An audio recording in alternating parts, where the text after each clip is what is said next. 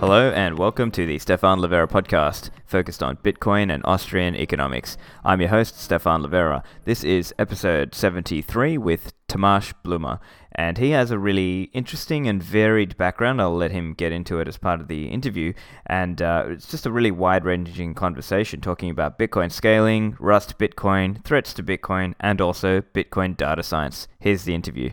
Thomas, welcome to the show. I've heard a lot about you, and obviously I know you've got quite a storied and long history in Bitcoin. So thanks for coming on. Thank you very much for the invitation. I'm very glad to be with you. Excellent. So look, I know some of my listeners might not know as much about you, and I know you've recently done a lot of work with Adamant Capital and data science, but I know you've got a bit of a history in Bitcoin. Can you just give the listeners a bit of a background on yourself? I started quite early with cryptography. I had an interest in it and worked on PGP long back in the 90s. And then I worked in investment banking, creating pricing models for credit derivatives and similar, which later on crossed again my career. And then did trading automation there, portfolio risk management, and very lately I worked on a ledger system of a big investment bank, and that's where I basically met Bitcoin and recognized that that's actually the ledger that really sparks my interest. So I quit there and built Bitcoin Enterprises. The very first one was Bits of Proof, which was an implementation of the Bitcoin protocol in a manner that was more suitable to integrate in an enterprise system. I had the idea at that time that this could be offered as a service. It certainly didn't work out, but it helped me to deploy a few interesting services, like I created an exchange and payment system, and also the very first backend of the Trezor hardware wallet was basically powered by Bits of Proof. Then I used the software to run one of the biggest mining operations at Cointerra, which was quite an experience not from that industry. Unfortunately, this got busted by the low Bitcoin price in 2014. Then I joined Digital Asset, which was at that time led by Blight Masters, who I knew from the very early days of investment banking. And at Digital Asset, I worked mostly on how to combine the Bitcoin type of ledger, what they call the blockchain, with a smart contract language that we were developing a Digital Asset that I think is really outstanding, to deploy this in traditional financial services, like the ASX exchange, which is the Digital Assets ASX project is probably one of the or even the biggest real life deployment of the technology. Then I quit a Digital Asset for purely for health reasons. And that is also the reason why I'm only working on open source projects at the moment. This and work on economic models with Adamant Capital, where I'm an advisor of. That's basically my short story. Excellent. And I can see from that you have a very varied background, right? You came from this banking world, but then you've also developed software for, using and interacting with Bitcoin, and then in the mining world as well. So quite a varied experience there. But I think it might be interesting as well just to chat a little bit on your thoughts around Rust Bitcoin, because I know you're working on that alongside some others such as Matt Corallo and Andrew Polstra and some others. Yeah.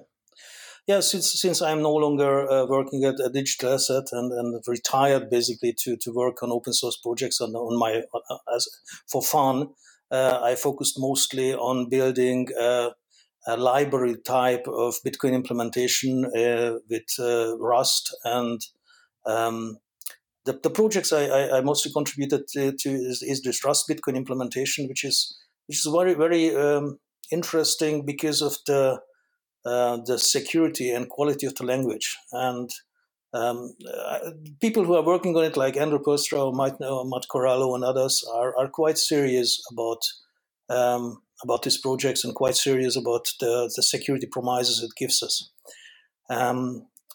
Matt started a Lightning implementation, which is also a library-like implementation. So I would like to emphasize that all these projects are not really an alternative to the Bitcoin node, but they are really built to help you to build to create tools that interact with the network.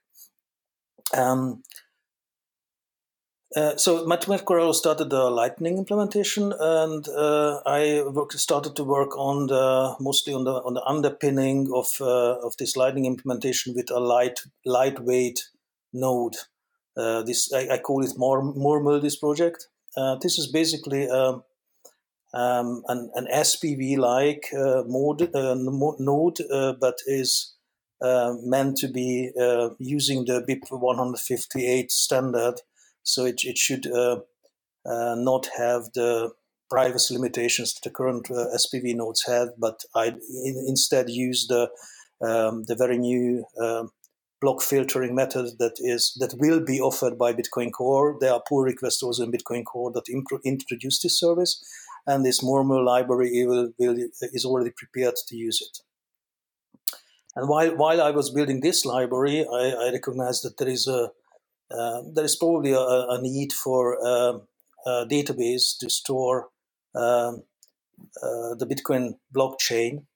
If you look at the current core software, it is basically storing the Bitcoin blockchain in flat files and then storing indices to it in a LevelDB database.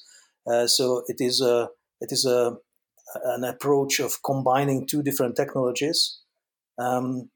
Whereas the features that LevelDB offers are much more than those actually needed by the software, actually needed to store the blockchain. Since, for example, the blockchain cannot be edited, so there is no need for a delete operation. And if you have a software which have features that are not needed, then it's very likely that this software is not as optimal and as quick as it could be if you would not have these features. So I started to create a database. I call it Hammersbald, which is a database that is only able to insert records into basically a persistent hash table and store the underlying data, the underlying blockchain data. And these are the projects I'm currently working on in the Rust Bitcoin community. If you go to GitHub Rust Bitcoin, then you see quite a lot of other projects which are also quite exciting. Excellent. And just with the Mermel, could you outline a little bit there? So my understanding there is that there's BIP 157 and 158. One relates to the compact block filtering, and I think the other one, does it relate to the serving of them? Or could you articulate there how Mermel interacts with that?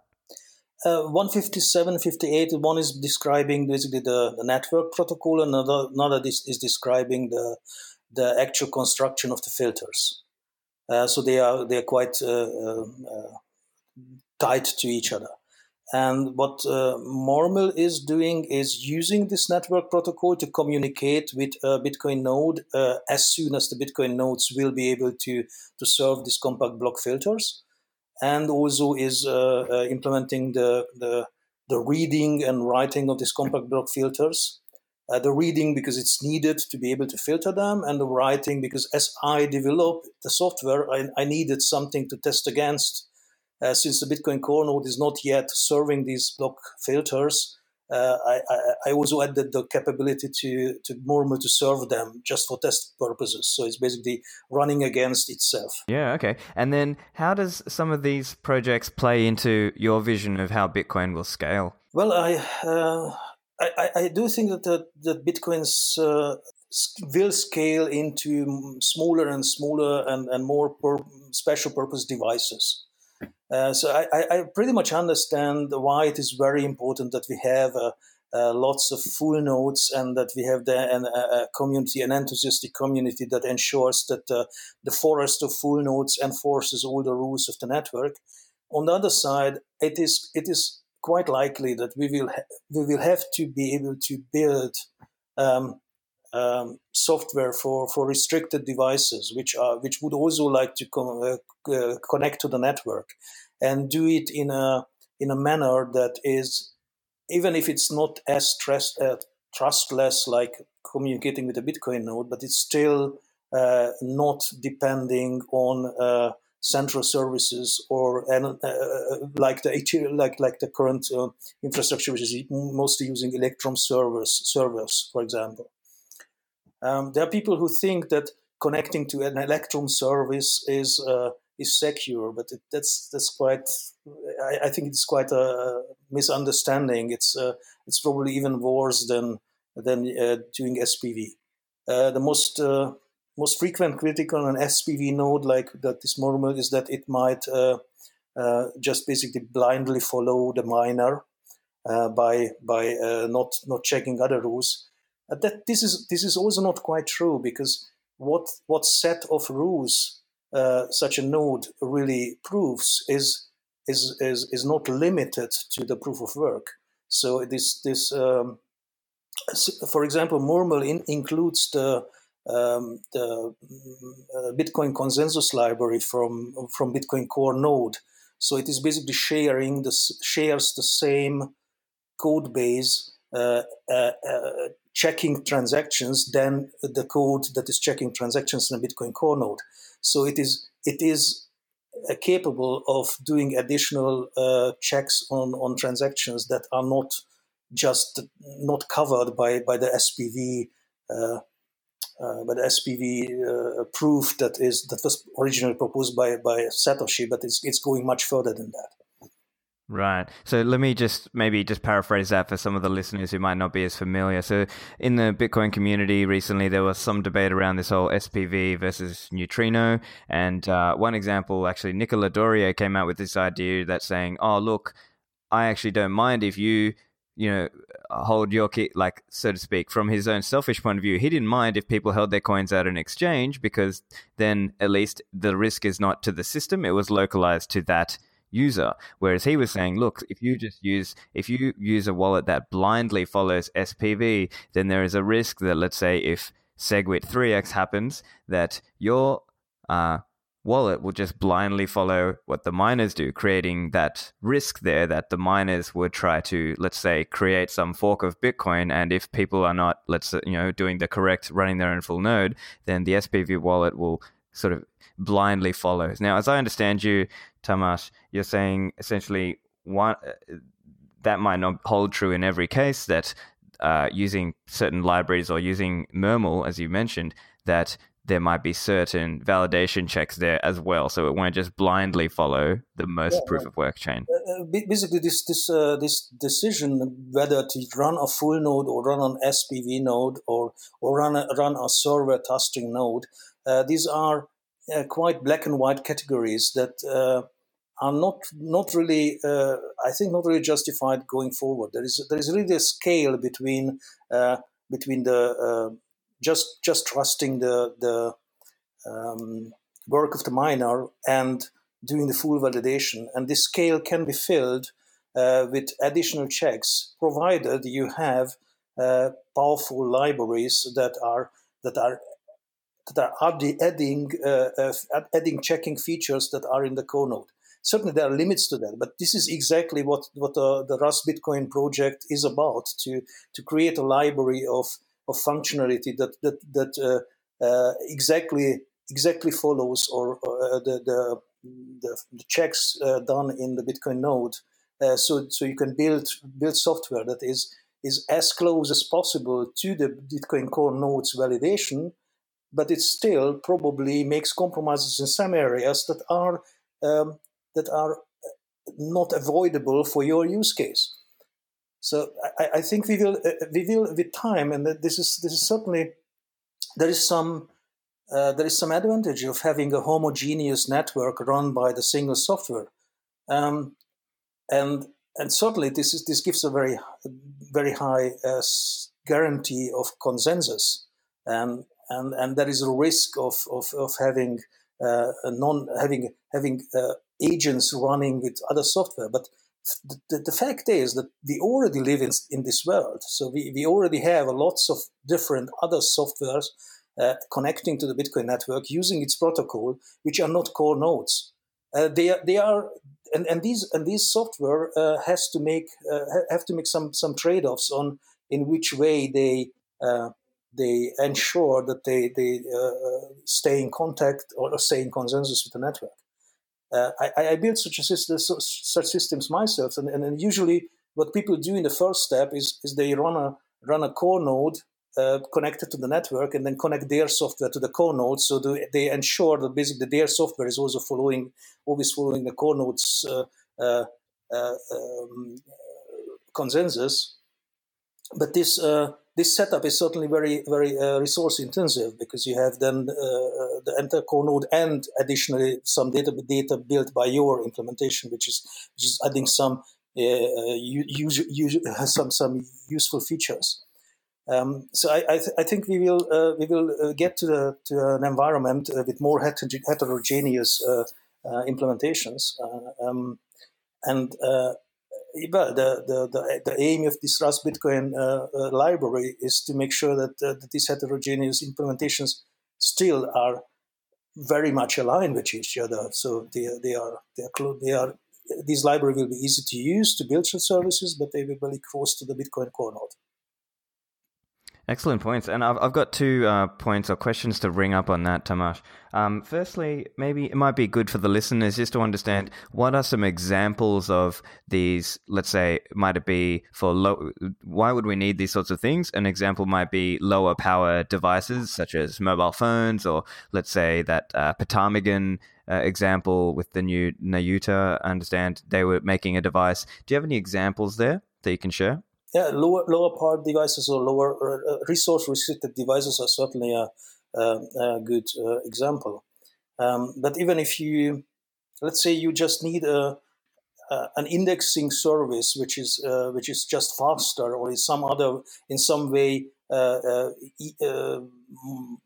more intelligent than what is available using the core indices, even then it would make sense to build a particular service to it, or a software that doing it, instead of, as I said, doing this layered approach of duplicating data between the core node and then your indexing service.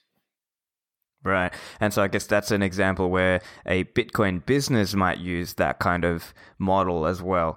So another example I was just thinking as well, there was some discussion around, similar to this time with all the SPV versus neutrino versus full node. There was also some commentary, which I thought was quite intelligent, was that maybe we also need to think of making it easier for an individual to pair their mobile device back to their full node back at home, or to maybe, if they're not willing to run their own full node, to maybe their friend, or so it's sort of like a semi-trusted scenario where maybe I trust my friend in the community and he's the technical guy, maybe I'm a newbie, I trust him to run the node and my phone pairs to his device. Do you have any thoughts on that idea? Well, these are certainly scenarios which they are like many wallets use this kind of setup where they promise to or allow you to run your own service at home and then connect to it or to your friends.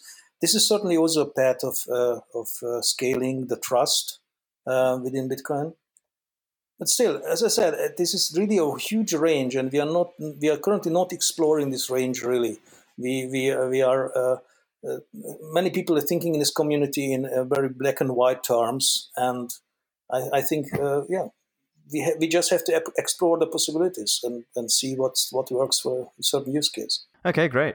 So let's now talk a little bit about threats to Bitcoin. Now, you've been around for a while. I think you might have some interesting insights to share. Did you have any thoughts on potential soft forks that could happen, or reorgs that could happen, or as threats to Bitcoin? Yeah, in our previous topic, we already discussed basically one of the biggest threats of Bitcoin is breaking the consensus, splitting the network, and I think that there are a few misconceptions there too. Like people currently consider hard forks evil and hard forks demonstrably failing, like the Bcash project and others. So there is a consensus that this is probably a wrong way to do, or wrong way to go, and we want to avoid that. But I think there's a misunderstanding, as if soft forks would be much safer. That's not really true. So soft forks can just as well split the networks as hard forks.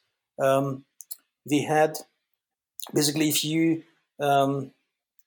if a soft fork is deployed, then nodes that are supporting the soft fork have to actively reject a block that is not complying the soft fork rules, and rejecting it means there is a chance of splitting the network.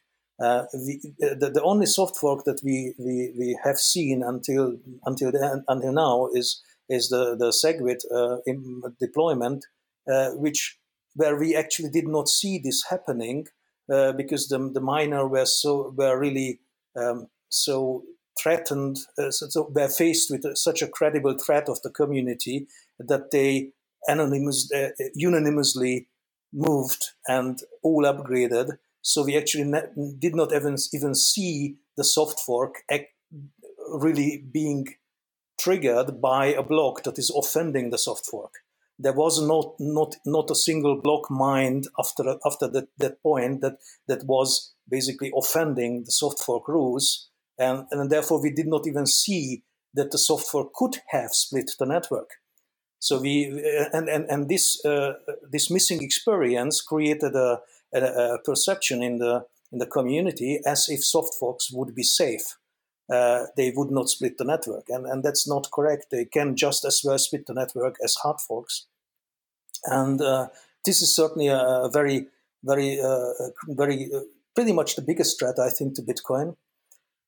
It is the biggest threat because it is a technical possibility to split the network, and on the other side, it is also a technical necessity to do soft forks, because there are very pretty important things to fix in Bitcoin, which need soft forks, just like increasing the privacy of Bitcoin transactions is probably the best example.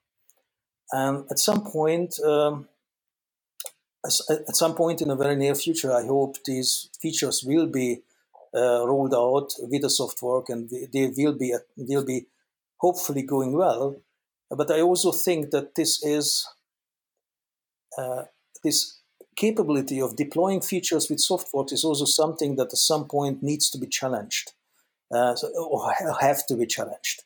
So at some point there will be a soft fork which will not enjoy the same unanimous support of the entire community, or it will be just not well enough communicated so that some nodes will not be aware of what they have to reject. So at some point we will see that the soft fork is splitting the network. And at the point as we see it, the reaction to that will be probably very similar than the reaction to the hard forks that we see, that this will also split the community. This will also create technical upheaval, and at some point it will basically lead to the insight that just as the hard fork window closed at some point by seeing that this is not a viable way to upgrade Bitcoin, the same way at some point the soft fork window will also close, and at some point thereby Bitcoin will basically ossify, and the first layer will be then just as impossible to change than it is impossible to change the TCP/IP stack nowadays.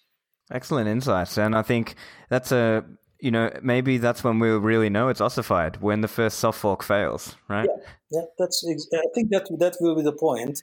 It's unfortunately, it will be an ugly point, but this is how we have seen Bitcoin developing. That the biggest or the biggest catalytic events, like where we recognize that something is working the way it is, were always linked with some disaster. And this will be the same this time too. Yeah, I'm just trying to think of what might be an example of like a soft fork that, this sort of scenario could occur. I mean, would it just be, let's say, people do not correctly coordinate, and maybe 90% of the nodes in the network upgraded or changed, and then those other 10% just get lost? Yeah, maybe some people do not. I do not care. Simply, let's say let's take an example at the Casa nodes. Let's say there's a company deploying lots of devices with full nodes implemented in them, and at some point, I don't imply this to Casa, but I mean such a company could go out of business, and upgrading of these nodes could be stopping. And so the customer, all the retail customer who are not really Bitcoin savvy, are no longer have an easy upgrade path. The automatic upgrade is no longer working, and these nodes are just stocking at a certain version, which is then not rejecting the blocks that should have been rejected by if they would follow the soft fork. So this. I think this will just happen by the scale of the network. It is just not feasible to assume that this network at any scale will be still able to nearly synchronously upgrade. The upgrade cycles will be longer and longer, and at some point they will be practically impossible. Yeah, interesting to think about. I guess, yeah, that's a good example. I hadn't thought of something like that, but it totally, it sounds plausible. Like eventually in the future, not Casa obviously, but just the idea that some node product company could go out. Yeah. Any other risks that you see or threats to Bitcoin that you see, potentially like an incentivized reorg? Yeah, there was a recent discussion about this topic, and I also think that the idea of Binance to do the reorg at the time point they considered it was certainly not feasible, and it was just crazy to assume that they could do that. But the discussion whether this could be done in general was sparked in the community, and there are on one side it's quite clear that there's a high immunity of the network due to financial incentives, and also due to the community's morale to do something like that. On the other side, we should never say never to something that is technically possible. And a reorg of a short distance is very, very technically possible. It is in fact happening all the time. Like a reorg of one block depth is a regular event on the Bitcoin network. And if you consider the following scenario, that there would be an exchange that has a cold wallet, and the cold wallet address is very well known, and somebody is some way able to get the key of the cold wallet, maybe by physical force, and moving out the Bitcoin out of this cold wallet, then this movement could be recognized by the exchange at the instant, because they could see the transaction on the network that, oh, wait, money is leaving our cold wallet, and something is very wrong. Or at latest, it would be recognized as it is in the first block. So basically, the alarms that there is something like this happening could go off very, very quickly. It could go off within minutes. And then if you have a scenario where you have just the one or two blocks of advance of the network, and you have you can offer monetary incentive to some miner to attempt a reorg, then what I say, it is technically feasible, and therefore we should not say never. And in such a short time frame, it is, I think, even practically feasible, because the time frame would be too short to trigger the immune system of the community. It would be too short to it would be easy to offer for a very short time frame a very high financial reward to those who are participating. And I actually wrote an article about how this financial reward could be offered in a way that is basically forming a coalition to do this just by offering the reward on the blockchain. So my entire point is, yes, it was not feasible as Binance considered it, but on the other side, being a technician, I just say we should not say never to something that's technically possible. Right. And I guess the other thing there is, let's say you were some exchange and you detected, as you said, this transaction, and within like 1 or 2 blocks, you notice straight away. Would they then have to go and coordinate with a miner within the space of, because we're talking like 20 minutes here, they would have to quickly like pick up the phone, call, a few miners. And they do, the point is they do not even necessarily have to pick up the phone, because they can basically use the blockchain to communicate their offer. Right. The miner fee. They could an exchange could even have all this as an emergency measure set up in advance, so they could have on their website that in case we would have a breach of our cold wallet, we will do the following: we will issue a transaction on this page which is offering part of the cold wallet's content as a financial incentive to do incentivized reorg.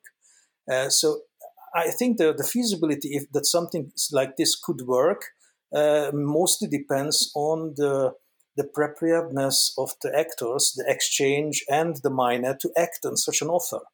So if basically there is a standard for this offer, and there is a procedure that people know how it works, then you could communicate on the blockchain your offer very quickly, and miner would know without calling them. They could have they could act on it.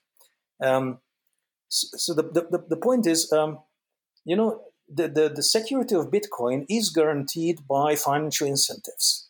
And we currently have a development of the network where the miners are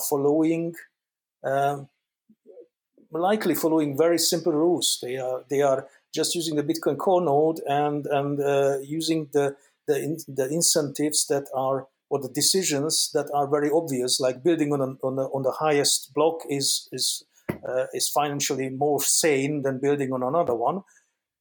But as the industry matures and the sophistication of actors improves, the optimization built into the mining companies, how they decide on which block they actually build, could take considerations into this decision that are not obvious to take, but that are entirely financially sensible.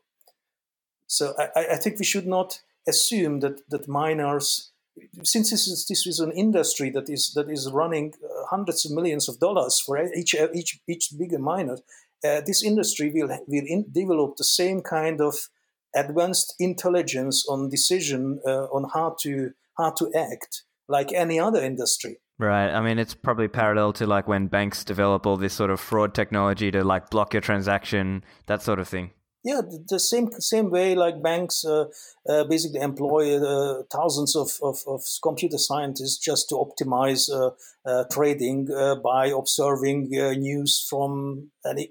So the linkage of information and decisions is just getting more complex as the actors are more sophisticated. Yeah, and it's a good point that, we can't just rely on sort of everyone doing the quote unquote trying to do the right thing for Bitcoin. We have to consider seriously the risks.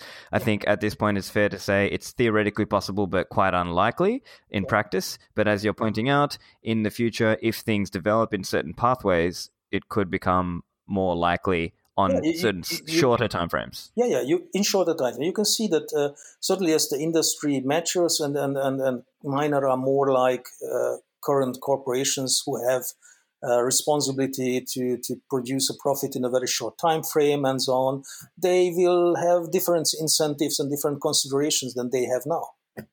And I suppose there is also Matt Corello's, and I understand it's soon to be renamed, but BetterHash, that different mining protocol. And I suppose that is one way that the disconnection of the miners from the pools might somewhat make it more difficult to coordinate that sort of behavior.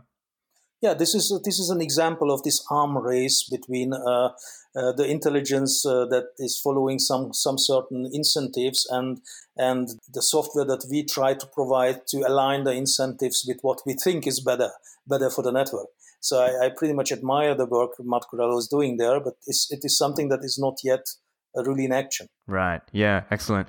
Look, let's switch now to another threat. I know you've written an article, so it might be good to just talk through some of this. You've written an article from August 2018. It's called "The Case for Central Bank Controlled Digital Currencies." So, do you want to just talk a little bit about the threat that might pose? Yeah, that this is an economic threat to the Bitcoin, not a technical one.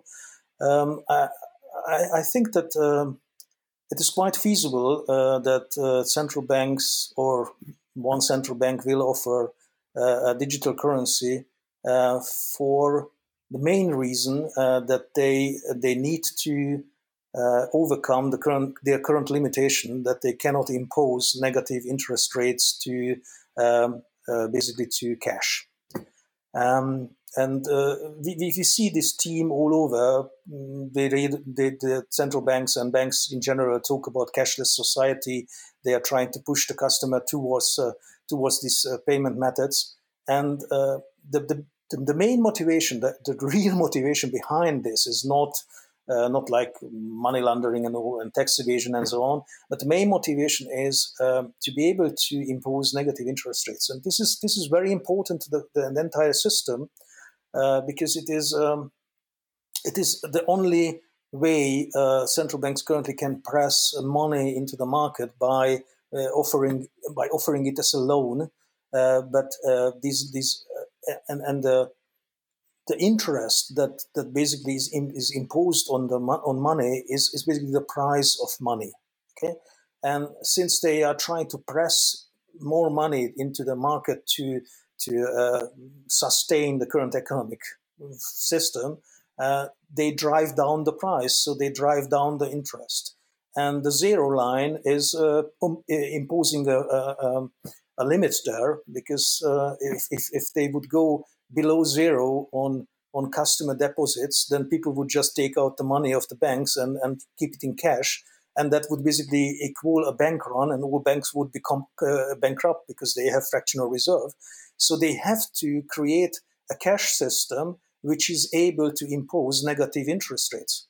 And this is where their blockchain technology, basically some kind of fork of Bitcoin's technology, could help them to create a payment system that is able to impose negative interest rate on the blockchains. Like the transaction fees of a transaction are actually nothing else than some kind of an interest rate, and they could do the same and leverage that. And that's, I think this is already recognized by them, and I think it is very plausible that in a very short time frame, I mean 1 or 2 years, Bitcoin will be contended by a central bank digital currency. Some economists kind of have this crazy idea of, hey, let's go to negative rates and try to keep things sustainable. But the other question then is, how resistant will societies be? So, for example, I was just recently in Japan, and I've noticed they're very much a cash-based society, but other societies are very cashless. So how do you think that sort of plays into it, just culturally? I think people do not really make much thoughts about the payment system until it really fails. The cashless society is currently accepted by most of the people because the systems providing them are not failing very frequently. But we already had this kind of events with MasterCard very recently, and I think that this is what basically determines the cultural acceptance. People get used to something that is working and is not asking questions until it is failing. Maybe there are also differences in experiences with regards to state control. Or I lived in Eastern Europe for a while, and there people are using more frequently cash because they are more sensibilized towards state control of their finances. as it used to be in communist times. So these are the differences, I think, culturally. Yeah, and then I guess the next question then as well is why do you still believe Bitcoin would overcome some sort of central bank digital currency? As I said, I think central bank digital currencies will come because they need it. It is the question if where Bitcoin will find its place in this new world of competing offers. I think that people are generally lazy, taking the simplest the simplest to use approach, simplest to use offer, and therefore, if they do it right, then the central bank digital currency might also get a wide usage between in ordinary daily transactions, but still, people who would want to like there's a theory of good money and bad money, and that bad money drives out good money. So people might definitely still use Bitcoin as a savings method, even if the central bank of a digital currency is very convenient to pay at some stores. So this is about people, but I think there is the central digital currency cannot probably compete with Bitcoin is more in the realm of the technology. The bank system, central banks thinking is always human centered. They think about users who are paying and users who are responsible for everything. But use cases that are automating economic interactions between processes and between devices will more likely use a system like Bitcoin that is not linked to identities, not linked to persons. So these are the areas where I think the competition will run, and areas where maybe Bitcoin will have a head start ahead of the digital currencies of central banks. But it's hard to tell. It's at least we should be aware that there will be a competition. Yeah, excellent insights there, Tamas. Let's talk a little bit. I know you've also done a lot of work around Bitcoin data science, and I recently interviewed Tua Demisto as well. So we talked about some of the work there. But let's get some of your insights around some of this work that you were doing around measuring, Bitcoins by their last move and unrealized P&L. Do you want to go into that a little bit? Yeah.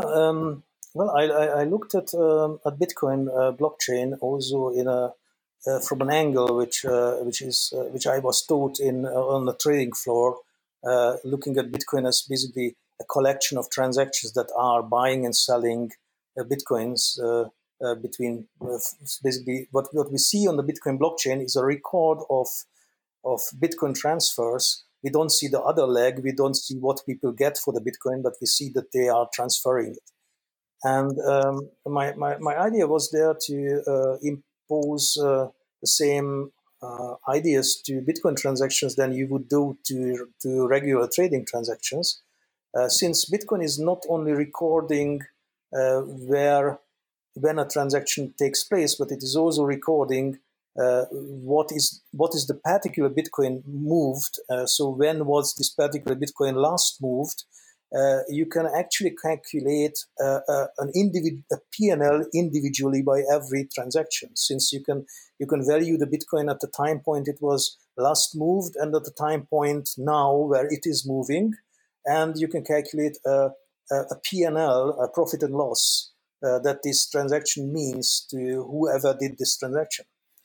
If you aggregate all this profit or loss together, then you basically end up with a market cap, because that's the sum of all the Bitcoin movements, and individual P&Ls sums up to the market cap.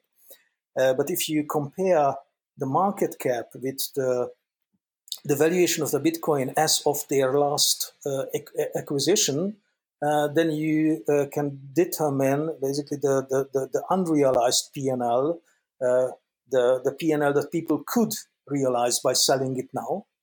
And this unrealized P&L tells us a lot about the emotional state of the Bitcoin holder, because you can basically see if in total the Bitcoin holder are currently sitting on an unrealized loss or an unrealized profit. And this is a very important indicator that I proposed and then was used by Adamant Capital's latest newsletter or latest paper. It's called Bitcoin Heavy Accumulation Phase. So this really helps us it helps them, and I'm an advisor of them, so it helps us to time the market. And another concept, that this is an interesting concept, another concept I developed is I called it the liveliness. The Bitcoin liveliness is basically a ratio of Bitcoin days burned in a Bitcoin days burned until a point with all Bitcoin days ever created. So you could say if you could calculate what would be the total number of Bitcoin days if there was never ever been a Bitcoin transaction, and you can calculate what is the burn until now. And if you calculate the ratio of these two measures, then basically you come up with something that I call a liveliness. I call it liveliness because it's a measure between 0 and 1, and liveliness of 0 would be a blockchain where you have an initial coin offering and never ever a transaction. And the liveliness of 1 would be a blockchain where in a single block all coins are moving. So this is basically gives you a measure of how active a certain blockchain is, how economically active a certain blockchain is. And it's also a measure that is very difficult to forge, because if you cannot just take the same coin and move million times. That doesn't really add up to liveliness, because the same coin cannot acquire new days to burn, and therefore the subsequent wash transactions do not really change the liveliness measure. So the liveliness measure is very, very useful to first look at the Bitcoin, but it's also very useful to look at other currencies. I personally proposed this measure, but I'm not really interested into looking into other coins. I hope somebody does it and implements the liveliness measure for Bitcoin Cash and other shitcoins. We would definitely see a huge difference to Bitcoin. But the liveliness measure is very, very useful within Bitcoin already, because you can also take the reciprocal meaning of liveliness. You could say what is not live is something that is hodled. So you can take the liveliness measure and calculate a kind of measure of coins that are not moving, that are hodled by long-term investors or have been lost. And if you look at these changes of liveliness within a short period of time, then you could, by calculating differentials between the liveliness, you can basically calculate the movements of the hodled coins. And this is also a method that I proposed and now is used by Adamant Capital to time the market. So we can observe with the liveliness measure the movement of the hodler, who are probably most influential actors in the Bitcoin economy. So it helps us to see how they are basically acquiring or accumulating or liquidating positions. Okay, thanks for that explanation around liveliness. And I think particularly interesting was this point you made around measuring the individual P&L of a specific output as it moves on the blockchain. And then another complexity that I think you touch on is this complexity of dealing with large custodian moves, because that can give a so-called false signal. Yes, the liveliness is certainly flagging movements of custodians, considering them as being basically hodlers. The cold wallets look like hodlers. And these moves can, and I think I proved in a certain case, actually trigger market reaction. I'm quite sure that I'm not the first one who thought of measuring the movement of hodlers, eventually not with the liveliness, but with some similar measure. And therefore, I think that large movements were already were spotted by traders who are observing the blockchain, and and their observation was driving their trading decisions. And this is what we could see, in my opinion, in last December, where Coinbase was reshuffling their cold wallet, and this cold wallet reshuffling was quite obviously triggering a sell-off in the market. I think this is mainly because the fact of the reshuffling was communicated after the fact, and even though Coinbase was basically bragging that they executed this huge move in a very very coordinated and stealthy fashion, that was not actually the case, because the blockchain does record all these moves, and if somebody was observing a measure like the liveliness, he would have probably traded on it. So this basically teaches us that movements of large stashes of Bitcoin on the blockchain can have market moving effects, and therefore they should be communicated in beforehand. Interesting stuff, because then it's sort of this stewardship argument that it's this blockchain as a commons and certain aspects of transparency that an exchange should undergo, but then at the same time there might be certain risks that poses as well to their own hot wallet and their private, their own security setup as well. I think another interesting thing that comes up with this whole discussion around liveliness, and I think this actually came up for the listeners, this came up on my discussion with Tuur Demeester as well, but I'd be interested to hear your take on this as well, was if we get into the psyche of the investor or the hodler, and they are underwater for a few years, or maybe not underwater, but they're down from their all-time high. And then what was it that you noticed that as the price crept back up to what was the previous all-time high, was that you noticed that some of those hodlers were now kind of cashing in or locking in some gains? Can you articulate there? Yeah, the liveliness measure also gives us information of their shift of investment behavior, and it actually shows us what was intuitively assumed beforehand, that most of the hodlers were accumulating bitcoins during the bear market phase of 2014 and 15 and 16. And they actually began liquidating their positions once the new market high was reached. What is interesting to see that the liquidation was actually triggered quite early. So there were quite a few hodlers who were really riding the bull market to the end, but most of the liquidations happened actually early in the bull market phase. And then after the crash in beginning or end of 2017, we again saw that accumulation is taking place, and this is what is articulated also in this report. Basically, we think that Bitcoin is currently in a heavy accumulation phase.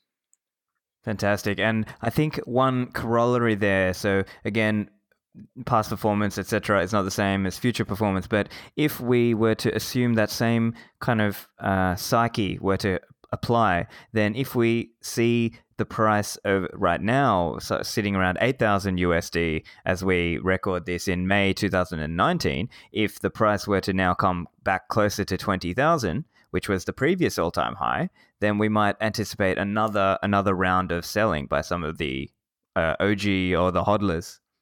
Well, if history is a guide there, then we could assume that. But fortunately, we have the liveliness measure, so we can basically observe this in real time. So we can see, we will see pretty much if it is really happening or not. Yeah, excellent insights there. And I think it might be interesting now if you have anything to share on perhaps any future Bitcoin blockchain data science that you're looking into at the moment. Well, I'm currently looking into the wealth distribution of Bitcoin. This is a topic that lots of people are interested in it, and also creates lots of criticism around Bitcoin.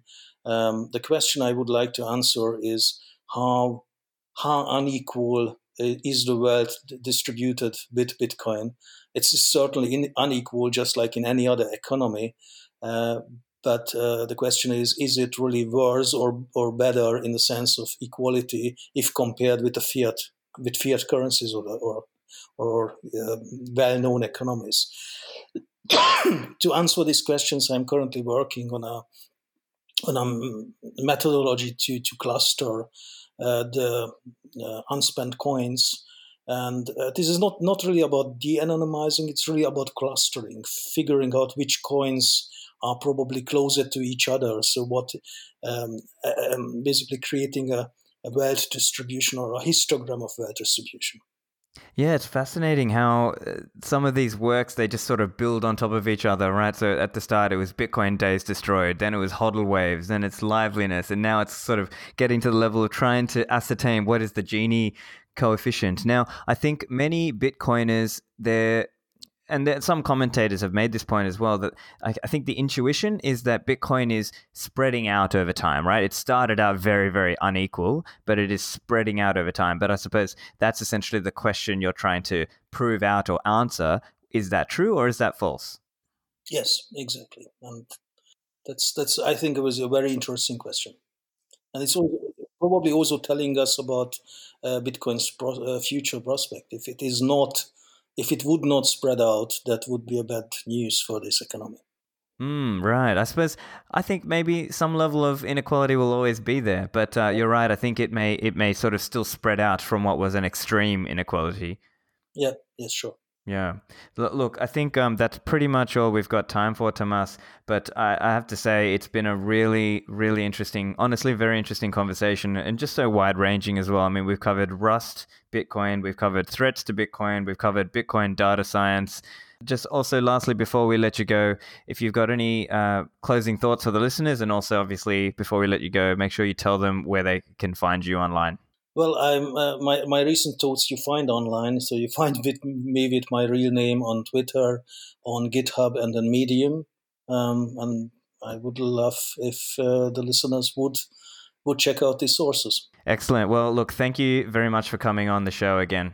Thank you much. Bye-bye.